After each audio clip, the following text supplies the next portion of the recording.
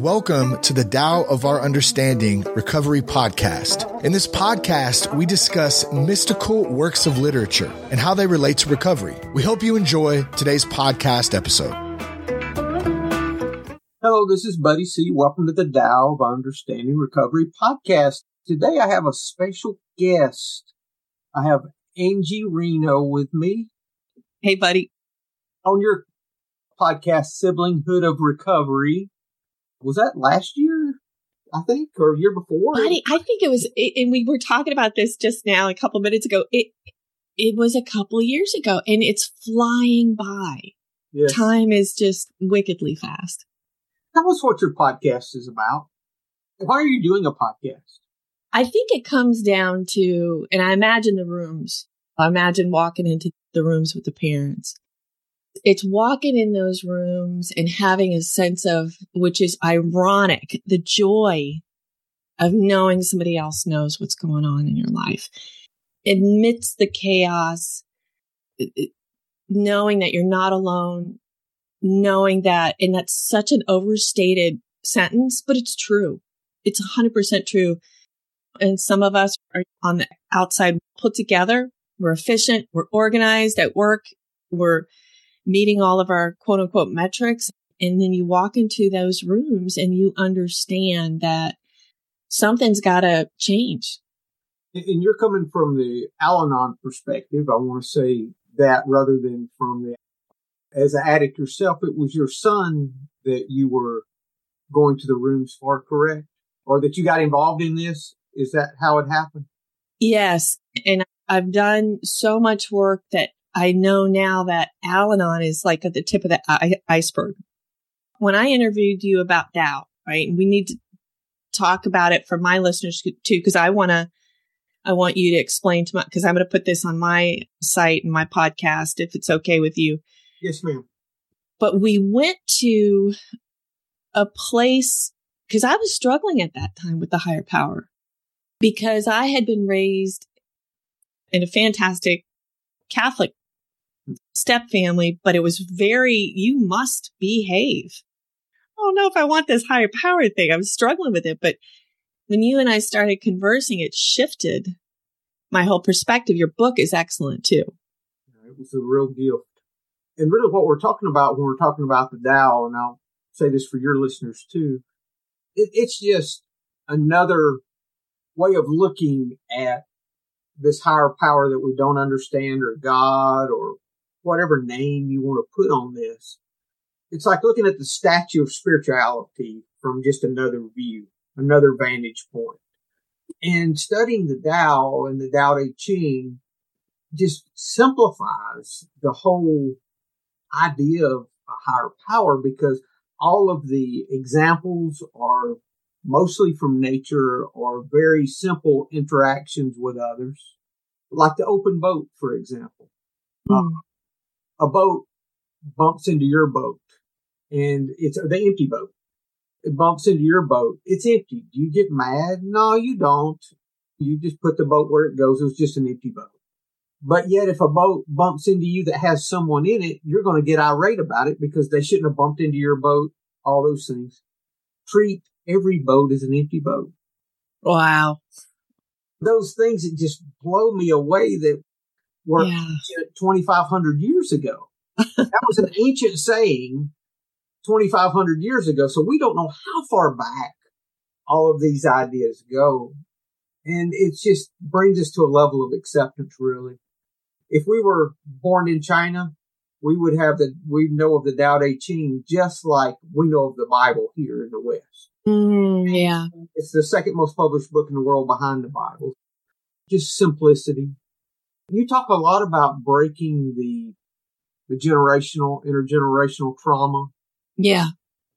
Can you go into a little bit of that with us? Yeah. And you and I spoke about it before we started recording. And on my podcast, I continuously emphasize therapy, and I'm not a therapist, not a licensed therapist, never, ever will I be one.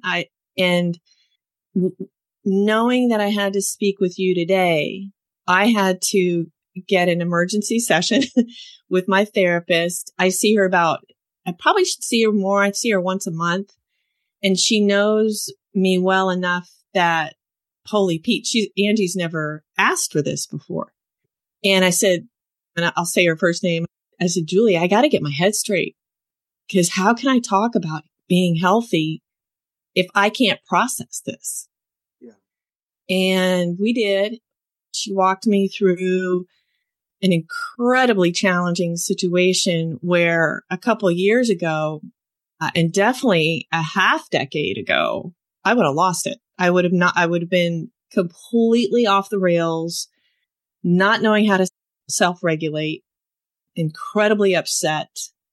And so that is breaking the intergenerational trauma of simply knowing and being aware of how is my inability to self-regulate going to impact my child? Because that is my goal. My kid is and was last night and is and will continue to be involved in the challenging situation I had at hand. And I had to get with Julie and say, let me break this down. Now, one of the things that she brought to me was an insight to, if you continue to ask why, you will go down a rabbit hole.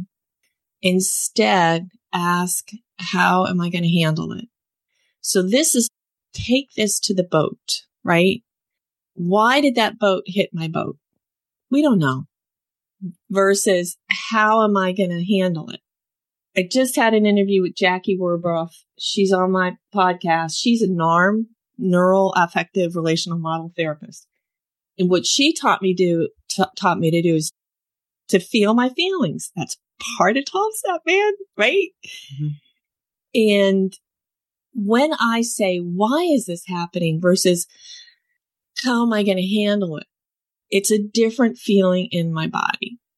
And that's a very teeny tiny example of what intergenerational trauma, the breaking of, can be, right? Look, we all have these stereotypes. If you're raised in an Italian family, you're going to yell and scream and blah, blah, blah. Look, I was raised by an Italian stepdad. The family was very quiet. But the stereotypical of that's how our family communicates sometimes to me can lead to a lack of evolution. Let's be aware of how we're communicating. Let's be at least aware of, is this impacting my kid's ability to learn how to handle a situation? There's a lot of layers there. I know it. I know. We were talking before about we'll talk about this a little because I can't talk about it much because I'm already tearing up. The trauma, the divorce trauma in our children. I have 2 children. I remember the day that I told them I was leaving. I stayed very involved, very active, but my son always held a resentment against me for that, saying that was the worst day of his life. Yeah. And he more or less blamed his addiction on me and leaving home, basically, best I recall. And he's passed now. I've talked about it before, 2 years ago, this month, actually. And I still think about that day. Something comes on TV, people talking about divorce, or I'm running title on a house, and I see divorce all the time in there where I have to read the court orders and all this. And I'll read one and I'll say, oh no, they're getting divorced. And then I can follow the path of the life all the way through, and they've got this child or this. And at some point, I have to let that go, that I did the best I could do in the moment. But I talked to my daughter about it, and she doesn't even remember it. Yes. She was big enough to remember. She was 8, I think, when 8 or 9 when this happened. She should have some memory of it. She may be something she's repressed. I don't know, but She says she doesn't even remember us being married. So I don't know if that'll come out at a later time. She's in her mid-20s and there's no addiction issues with her. She's doing great, fantastic. Yeah. So I don't know about that, but I know it definitely marked my son. So I want to pull the thread on this. This is probably where it's dangerous getting two interviewers and podcasters. I just got to. I will delete anything that I will take out anything. Yeah, I hope you don't delete the good stuff, though. Keep the gems in. Yeah. I want to pull the thread on the importance of those two different little minds and those two different little souls and hearts. And I have the same experience. I have two gorgeous boys I gave birth to, one stepson. He will always be my stepson. No matter where he is in the world, I will always be incredibly grateful for being in his life. Even if it forgets me one day, I'm good. But the situation that you describe with your daughter not remembering that day and your boy remembering that day, your son remembering that day, it goes to the individuality of their psychological makeup, whatever neurons are firing and not firing. And I think that's where the awareness comes in as parents, that we have to be incredibly aware that even though we might say, hey, we're going to sit down and have a family meeting and talk about it, one kid might be like, sure. And the other kid might have so much anxiety about what's going to be talked about. And we're not going to be able to control that. We're just not. Yeah, it's hard. It's like it's like training. If you want to train for an event that is 20 years and from now, that's what you're doing as a parent, breaking intergenerational trauma. And the funny part is that when you get to that 20th year, you're going to have to keep going. Yeah. So how did you had a son that had issues? Yes. How did that progress for you when you found out? Now, you're not in recovery at this time of any kind, correct? No, I would take that back. ACA. Oh, when did you start ACA? I started it after I talked to you. Really? Yes. As a matter of fact, I should look at the date that the Siblinghood of Recovery has posted, because that's about when I started in January of 21. Wow. I had for you. Thank you. Kevin Peterson. I also interviewed him. He's on my podcast. Something wasn't right. And I met him for coffee and he handed me the laundry list. I don't know if you've heard of that. Yes. I'm like, all right, I hit 99.999% of these. Huh? So we have meetings every Sunday. I have my parent support group, my main one, Sunday nights and Wednesdays. So sometimes I'll be honest with you, 2 meetings in a day can be emotionally taxing.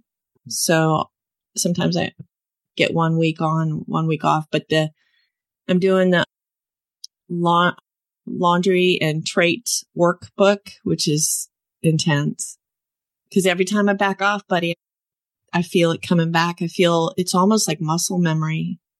Yeah. There's always more to surrender. Yeah. Yeah. But my son, I think that goes back to how he processed the home environment, which was incredibly toxic. And I only speak on my side as a contributor. I always will. The other person isn't here to provide their viewpoint. So I know I directly contributed to an incredibly toxic situation. And the only way I knew, I just had to reset. I tried everything in my mind, 6 therapists, the Gorman workshop, and I had this one word in my work training, curiosity. And I realized that I couldn't be curious in my own home.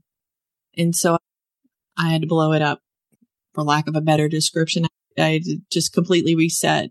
And I knew my boy at that time had been addicted I subconsciously knew it was bad, but I wouldn't admit it. I was in total denial. And I wanted to give him the support that other people could provide him that I was not capable of. And so that was my goal. And I tell you, I kept my eye on the ball. As soon as I got that divorce going, I started working out, not working on myself. I didn't do that yet, but I contacted local therapists, local resources, and I started listening to what they said I needed to do. Mm. And then I got him in 12/31/20, which is every New Year's Eve. I look at that date as a beginning and an end, and then tomorrow is the start of who knows what's going to happen. Healing for sure. Yeah. And your podcast goes into, and I'm grateful for you sharing your heart with what you share in the podcast, because anyone that's dealing with a child that has had issues that they have gone through the process with, or are going through the process with, your podcast has so many resources for them. ACA, it's the Adult Children of Alcoholics, is what the ACA stands for. That is an incredible program. I know many in recovery that turn to ACA as well. Yeah. It's an incredible program. So do you have a sponsor in ACA? Is that how they do it? I don't have a traveler yet. I will talk to them. Yeah, they call them travelers, and I want a traveler, but I know, and here's the funny thing about ACA and dysfunctional families, and we can talk about this if you want, but you talked about it in your interview. You were talking about how this guy had a sponsor and that sponsor wasn't healthy.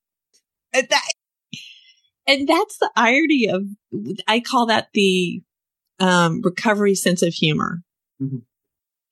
Because we know where, the bodies are buried, so to speak. We know the minefield is a better, it's a less dark way of looking at it. But I am very timid about developing a relationship where I feel like I have to open up so much. I like to keep those walls around me. I'm being totally honest. Yeah. We all do, Angie. We all do that. In finding a traveler or sponsor, if you're in AA jargon, is just another layer of powerlessness. Because it's intimate though, buddy. It's intimate. Oh. And if we get in those situations, I believe the right person, I've had 3 sponsors, and every time just the right person showed up for me. But for some people, the right person does not show up first. And you have to be cautious of that. And if you were looking at finding a sponsor and you think someone has shown up in your life that could be that person, I would start with small bites of truth rather than everything, and just see how they respond, and just think of them as a temporary first, and just see, and if it works, continue, and if it doesn't work, then and you move on to someone else. But I would start with some little things to be honest about and see how, and just trust your gut. Trust your gut. You talked about why as being the wrong question. It reminded me of a Bible verse, actually. Oh, yeah. They were asking Let's get into that. They were asking Jesus why the man was born blind. And he told them, he said, "You're asking the wrong question." He said, "You should be asking, how could the Father be glorified in this?" So, in other words, how can I find gratitude in this? Is there any aspects of it, maybe not the issue, but in my son's death, I wasn't grateful for him dying, but I'm grateful for a lot of the lessons I learned from the experience. I learned a lot about acceptance that I would not have known otherwise. Being able to accept an unacceptable situation prepared me for other unacceptable situations. We're all going to have unacceptable situations in our life. Yes. And we've got to know how to deal with those things because the rain falls on all of us. Just Yeah. because we're doing the right things doesn't mean everything's unicorns and rainbows. No, there's two things in there, the why versus the how. And I have a beautiful step family. My stepsisters my dad married a Venezuelan woman, and I can't say enough about how much I love them. I literally can't. And we recently had a family challenge, and the way that my sisters are handling this is the mantra of Jesus literally saying, it's not about why. It's like, where is the glory in this? Where is the Father's glory? I'm not overly religious. I'm not, purporting or recommending somebody to go to the Bible for recovery. That's not where I'm coming from. Where I'm coming from in this one specific area is you're insightful, right? In that it's easy for humans in this human condition to sit there. Why, right? But and the Taoism has this too, right? Don't worry about the why. Worry about where you're going, where you're going to take this moment in this learning experience. Don't even worry, actually. That's even the wrong word. And the second thing is, because I do want to speak to the parent out there who is struggling, who's feeling so lost and so empty and defeated, right? It's going to be hard. It's going to be the hardest thing a parent ever does to watch a child go through addiction. And just know that somewhere inside there is your loved one somewhere. I just saw The Addict for a while, and I didn't have all the tools at the time to pull away from that. I didn't have all the tools to understand that this is not black and white. My travels have taken me to be introduced to moms of all paths of recovery. Susan Austerman she lost her beautiful boy, Tyler. And this is all out there. I'm not saying anything that is private, but she consistently works on legislation. She consistently works on helping those who are addicted to take baby steps to get out of it. Her story is fantastic. And then she introduced me to Cordelia Krause. So I started learning about the CRAFT method. And I went as communities. I always just say CRAFT, and I'll give you a link you can put in your show notes. But this is also where the family relies on community, right? And that's where the meetings come from.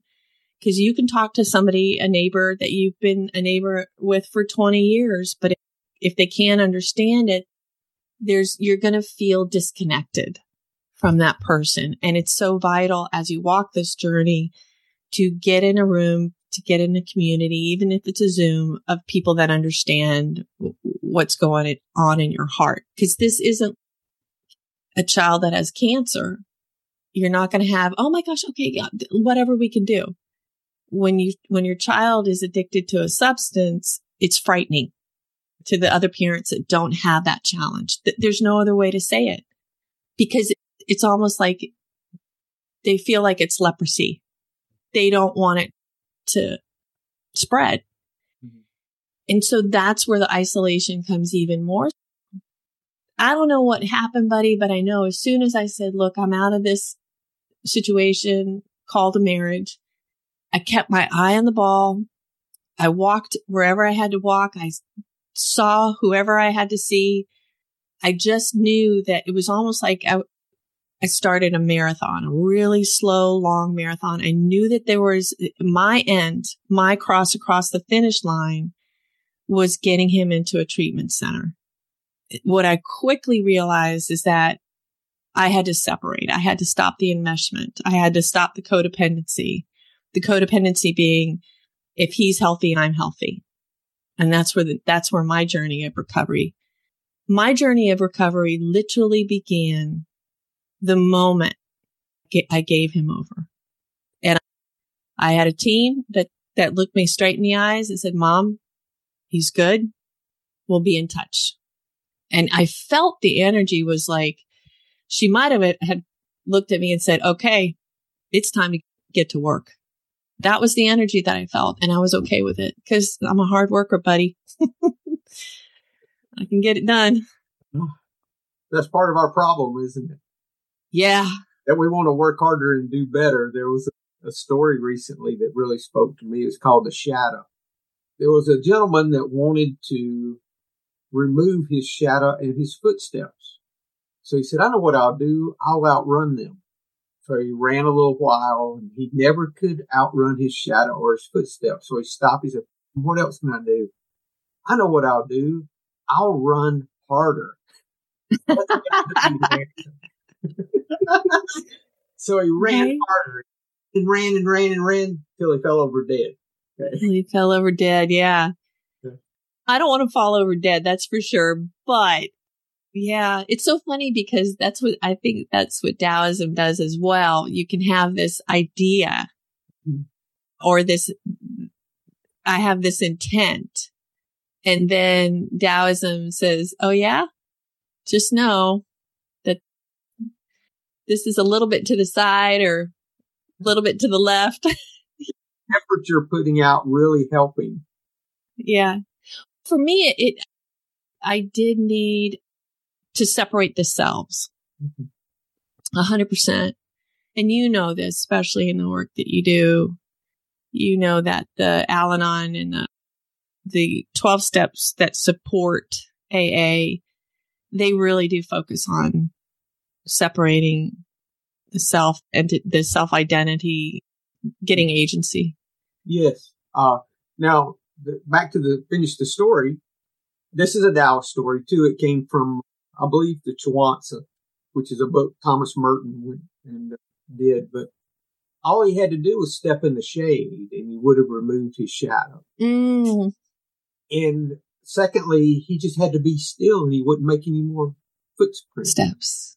Yeah. So all he had to do was step into the shade and be still. Yeah. All he had to do, which is work. That is effort too. It's effort for me to stay in the shadow. It's effort for me to be still. To be still. Yes. Yeah. And in Taoist thought, they talk about Wu Wei, which is effortless effort is what they call it, but it's also can be interpreted as empty effort. Yeah. So it's effort that's empty of self, like you were talking about, the separation there that we have to make. Yeah. It's harder for me now to stay in situations that are not healthy. Mm-hmm. However, we are human. And so I think all of us are a little bit unhealthy. Definitely. So I think it becomes, that it's good to constantly be aware of judgment. Is that creeping in? And this goes to any parent that's in this situation right now. We constantly feel judged. And then comes the shame, right?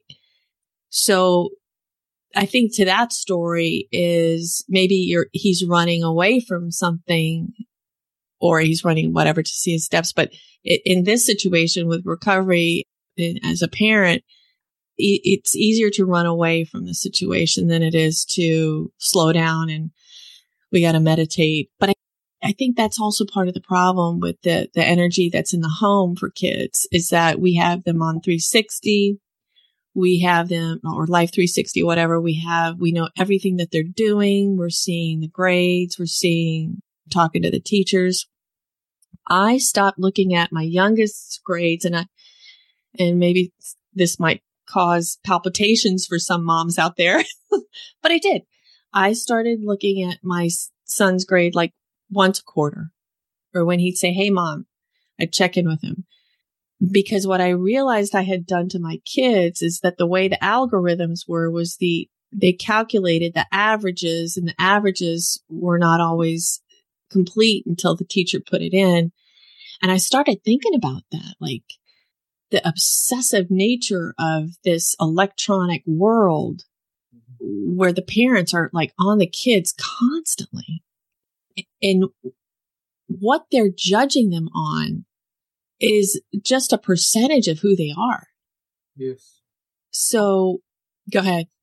I was just thinking the other day about how when I was a kid in the 70s, I would tell my parents I was going to do something, and I might be gone for days hiking or going somewhere, and they wouldn't hear a word from me. I didn't have a cell phone. I didn't have any.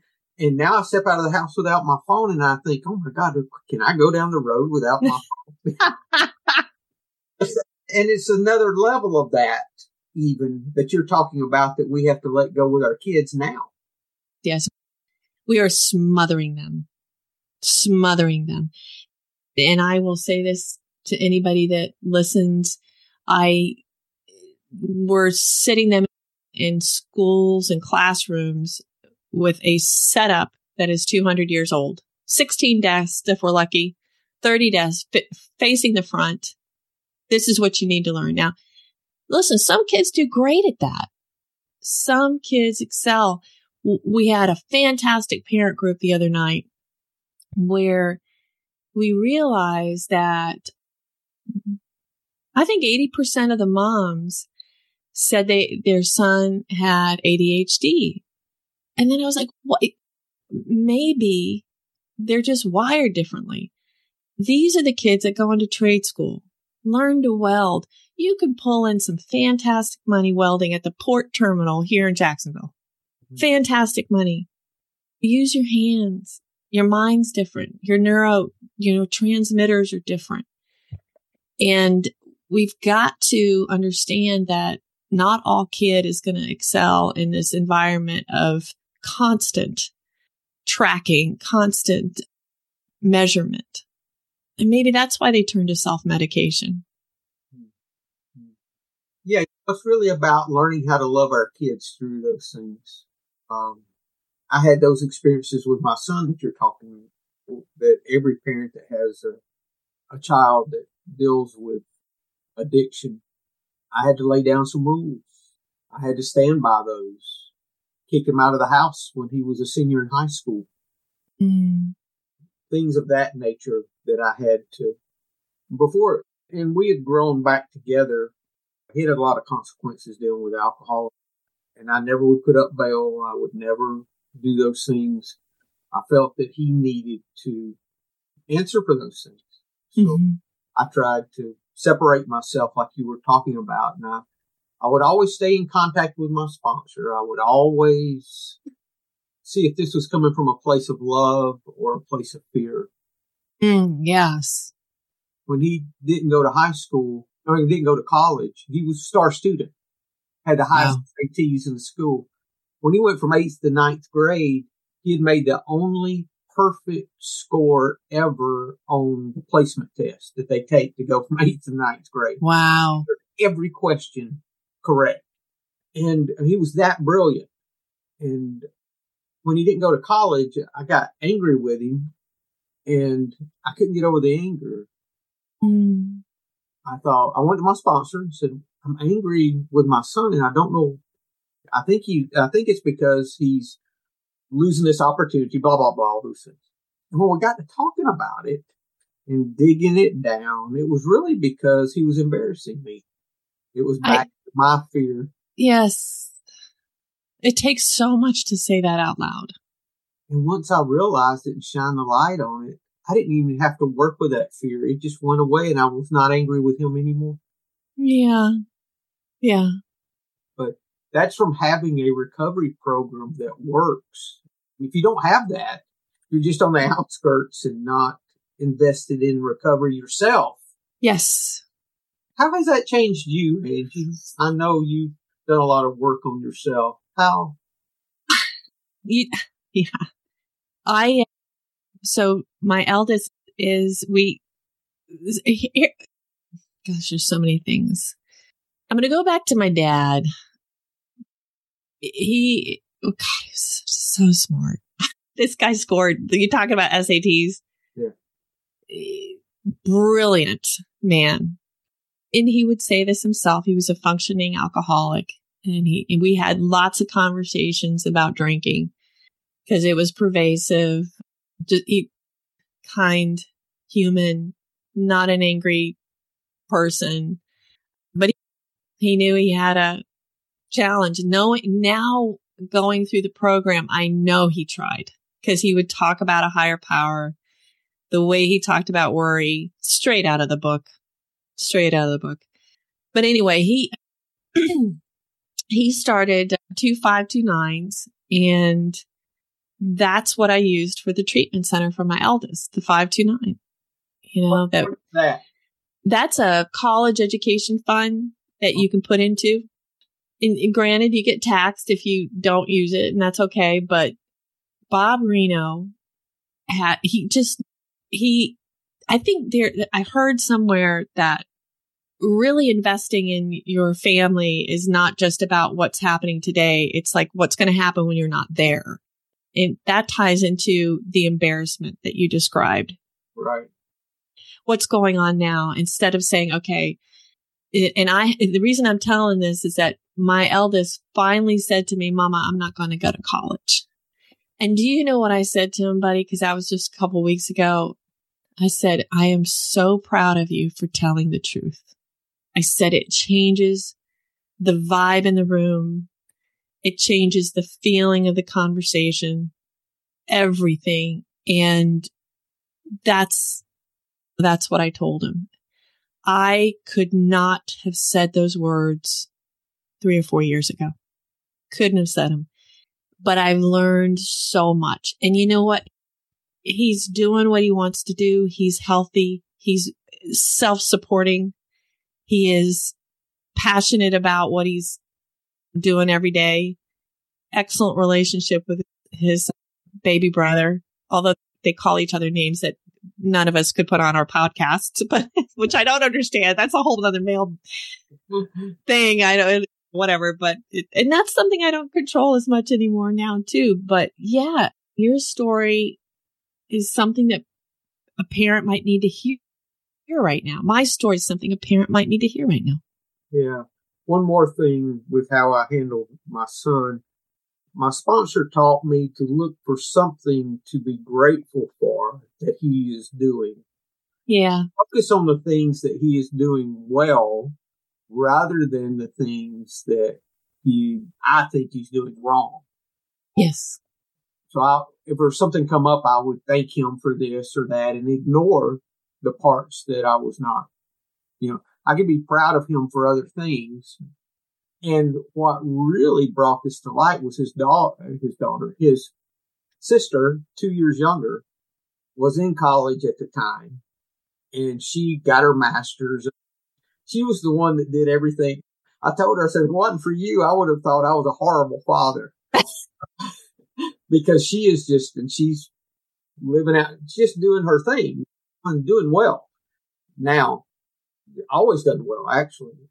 And so, she was the kid when she was little that my son would be like sitting at the table and he wouldn't be up at the table. I'd say, move, you guys sit up at the table. And she'd say, Daddy, look at me. I'm sitting correctly.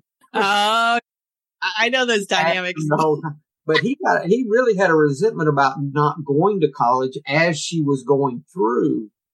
I just stayed out of that once I got rid of that. For me, I just encouraged him with the things that he was doing.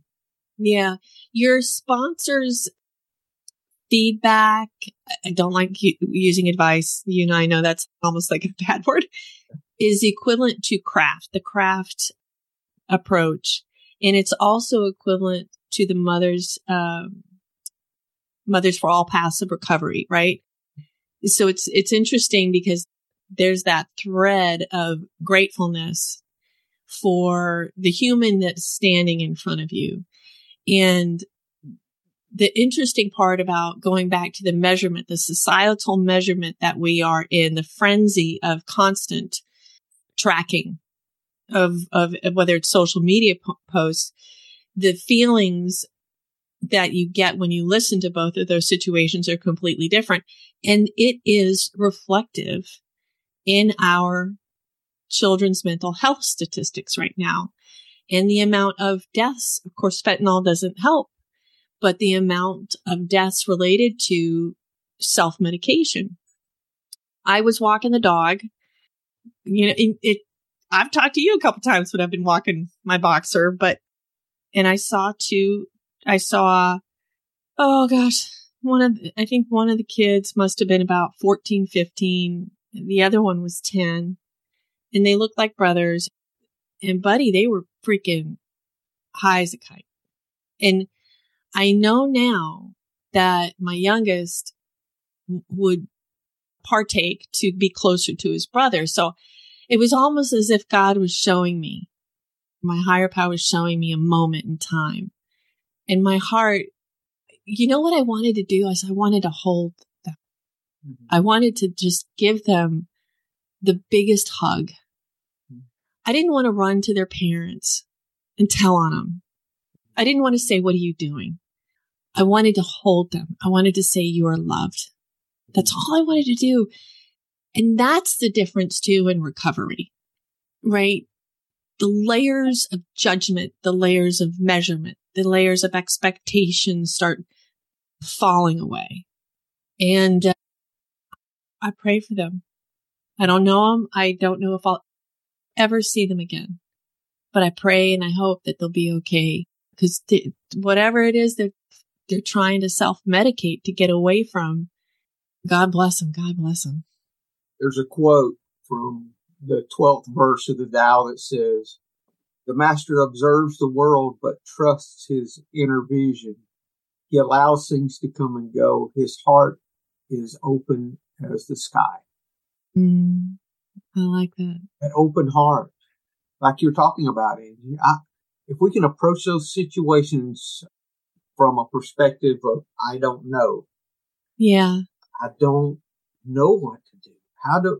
What do I do? Just open my heart, send them love, and ask, how can I be helpful? Mm-hmm. If I do those three things, more than likely, and if I just wait, more than likely the right situation, the right plans, the right decisions come my way. That's so much harder than getting in there and trying to fix it. I want to fix it. Oh yeah, the fixers are dangerous, and I am one. Yes. Oh yeah. So I'm hands up. It's me. A few minutes left, Angie. I wonder if you could speak to. Thank you for opening your heart to the podcast, because there's some things that have been said today that I'm sure some folks can use. I hope so. Anything you want to add, and then if you could speak to the person, the newcomer, maybe the newcomer parent that may be listening to this podcast, that may be in recovery or may not, but they're dealing with a teenager, dealing with someone in their life that they just don't know what to do about their addiction. What role do they play? How can they be of maximum benefit, really? You have any questions for them? I think first, feel your feelings. These are phrases that have been said and will be said over and over again, right?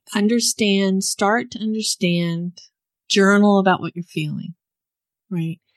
That's not going to solve anything, but what you're going to start doing is you're going to start on the road to self-discovery, okay? And then if you can find a therapist, know that it's okay you're not marrying a therapist. So if you have to date a little bit, that's fine. I spoke to a friend of mine and she had 2 really bad experiences. So I gave her my therapist number and she's, I think I can get healthy again. So just know that you've got to find a therapist where you feel that you're on the right track, because you're going to need you're going to need to talk through, and you're going to need to start healing with a professional. The next thing is, actually, I'll do all these, kind of get these started. I would say within a week, no more than a month, right? All these three things is find a good Families Anonymous meeting or a good Al-Anon meeting, Nar-Anon, CODA. Go to all those websites and look at starting to listen and share your story. That's going to start helping you put the pieces back together. Notice that I've talked about you. Notice that I talked about you, the parent, and not the loved one who's addicted, because that is going to be a journey that's not going to be solved in a week, a month, maybe not even a year. I hate to say this, but you've just entered a very long process that might be, hopefully, a lifetime. That's what we want. We want a lifetime of recovery. We want to be able to recover with our loved one for the rest of our lives. If we take that approach as parents, it becomes different. It's not like I'm going to fix this and move on. I'm going to build a house and it's done. I'm going to buy a car and I got it for 4 years or whatever. If we're blessed, we have 10, 15. But know that if you're a parent of a full-on addicted child, you've got at least a decade ahead of you to get this thing to the point where love is the lead thought, the lead feeling. Frustration, all that pain, anxiety, it's going to be there, but just know that love's got to be front and center. I don't know if that's the right formula, but it's the best I can give right now. It's your formula. Yeah. So that's all we have is what works for us. Can we leave it with the empty boat? Sure. Yeah. I love that. I love that visual. So if something frustrates us, that's a great visual. Thank you for that. I loved it. You know, that reminds me we can't take things personally. Thanks for being with us today, Angie. I'm very grateful to be here. Thank you. Hello, this is Buddy C. I wanted to make you aware of several recovery-related resources that I've posted in the episode description. These resources include a list of recovery podcasts, a free sober meditation app, daily recovery email, shared Google recovery calendars. Hope you put some of these resources to use and have a great week. Thank you for listening to the Tao of Our Understanding Recovery Podcast. If you enjoyed this episode, please share it with your friends in recovery.